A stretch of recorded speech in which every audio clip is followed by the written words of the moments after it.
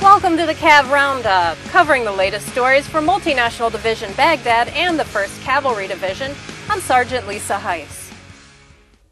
Like an extra set of eyes in the sky, the Raven flies silently overhead, watching and reporting what it sees to the people it protects. No, it's not a real bird. It's a tool the military uses to get real-time, real-color TV images to support the troops. Private First Class Mitch Taylor talks with soldiers from the 82nd Airborne Division who rely on the Raven for surveillance and security. It always cuts off his turn. Paratroopers from 3rd Brigade Combat Team, 82nd Airborne Division, use the Raven for real-time overhead surveillance as a part of security. The Raven is a member of the unmanned aerial vehicle family. Sergeant First Class Wayne Davidson of Evansville, Indiana, discussed what the Raven can do. You can put that thing in the air at a moment's notice within probably 5 to 10 minutes and get over top of an objective and see what's going on. If we have ground troops or maneuver elements out there, just to basically check on them. California native Private First Class Sean Miller spoke about the effectiveness of the Raven. Raven helps because it's fast, it's instant, we can be on call at any time, we're mobile. We can go out to the site, get reconnaissance of the area, get into the pattern of life that's surrounding the mission. The Raven also allows these paratroopers to get a better idea of what their target actually looks like. For 3rd Brigade Combat Team, 82nd Airborne, Multinational Division Baghdad, I'm Private Mitch Taylor. To see it rolling down the road, many people would not imagine that this nondescript truck holds the key to good health for many people. This truck is a mobile medical clinic. Civil military operations soldiers with the 2nd Brigade Combat Team 1st Armored Division and members of the Provincial Reconstruction Team met with members of the clinic to assist the staff.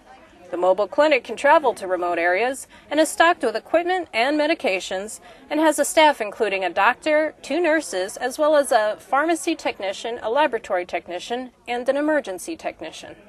The team provides checkups, vaccinations, lab tests, and medications to local Iraqis and typically see a wide range of illnesses.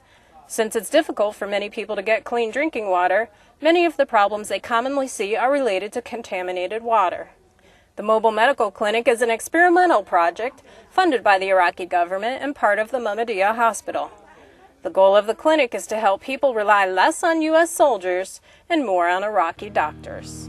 Well, that's it for the Cav Roundup. To learn more about the soldiers and units supporting Multinational Division Baghdad and the 1st Cavalry Division, check out our website at www.cavcountry.net. From Baghdad, I'm Sergeant Lisa Heiss.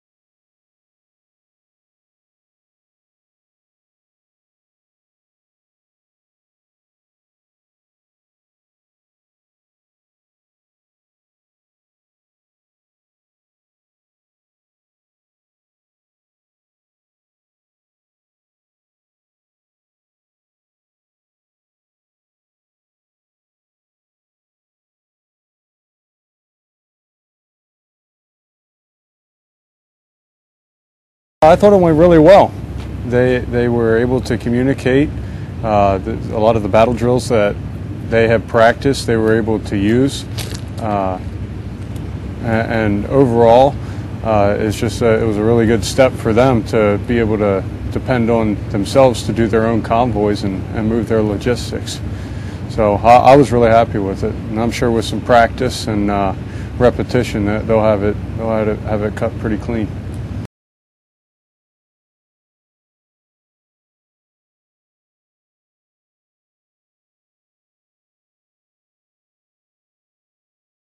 I think they're very motivated. You know, a lot of the information that we taught them was new, and then there were certain areas where they were already really strong. The weapons training, they were really strong, but the commo, they needed some work. I'm very impressed with their work ethic. You never hear them complaining, and they pay close attention to what we have to say, and they seem to be really confident in their leadership.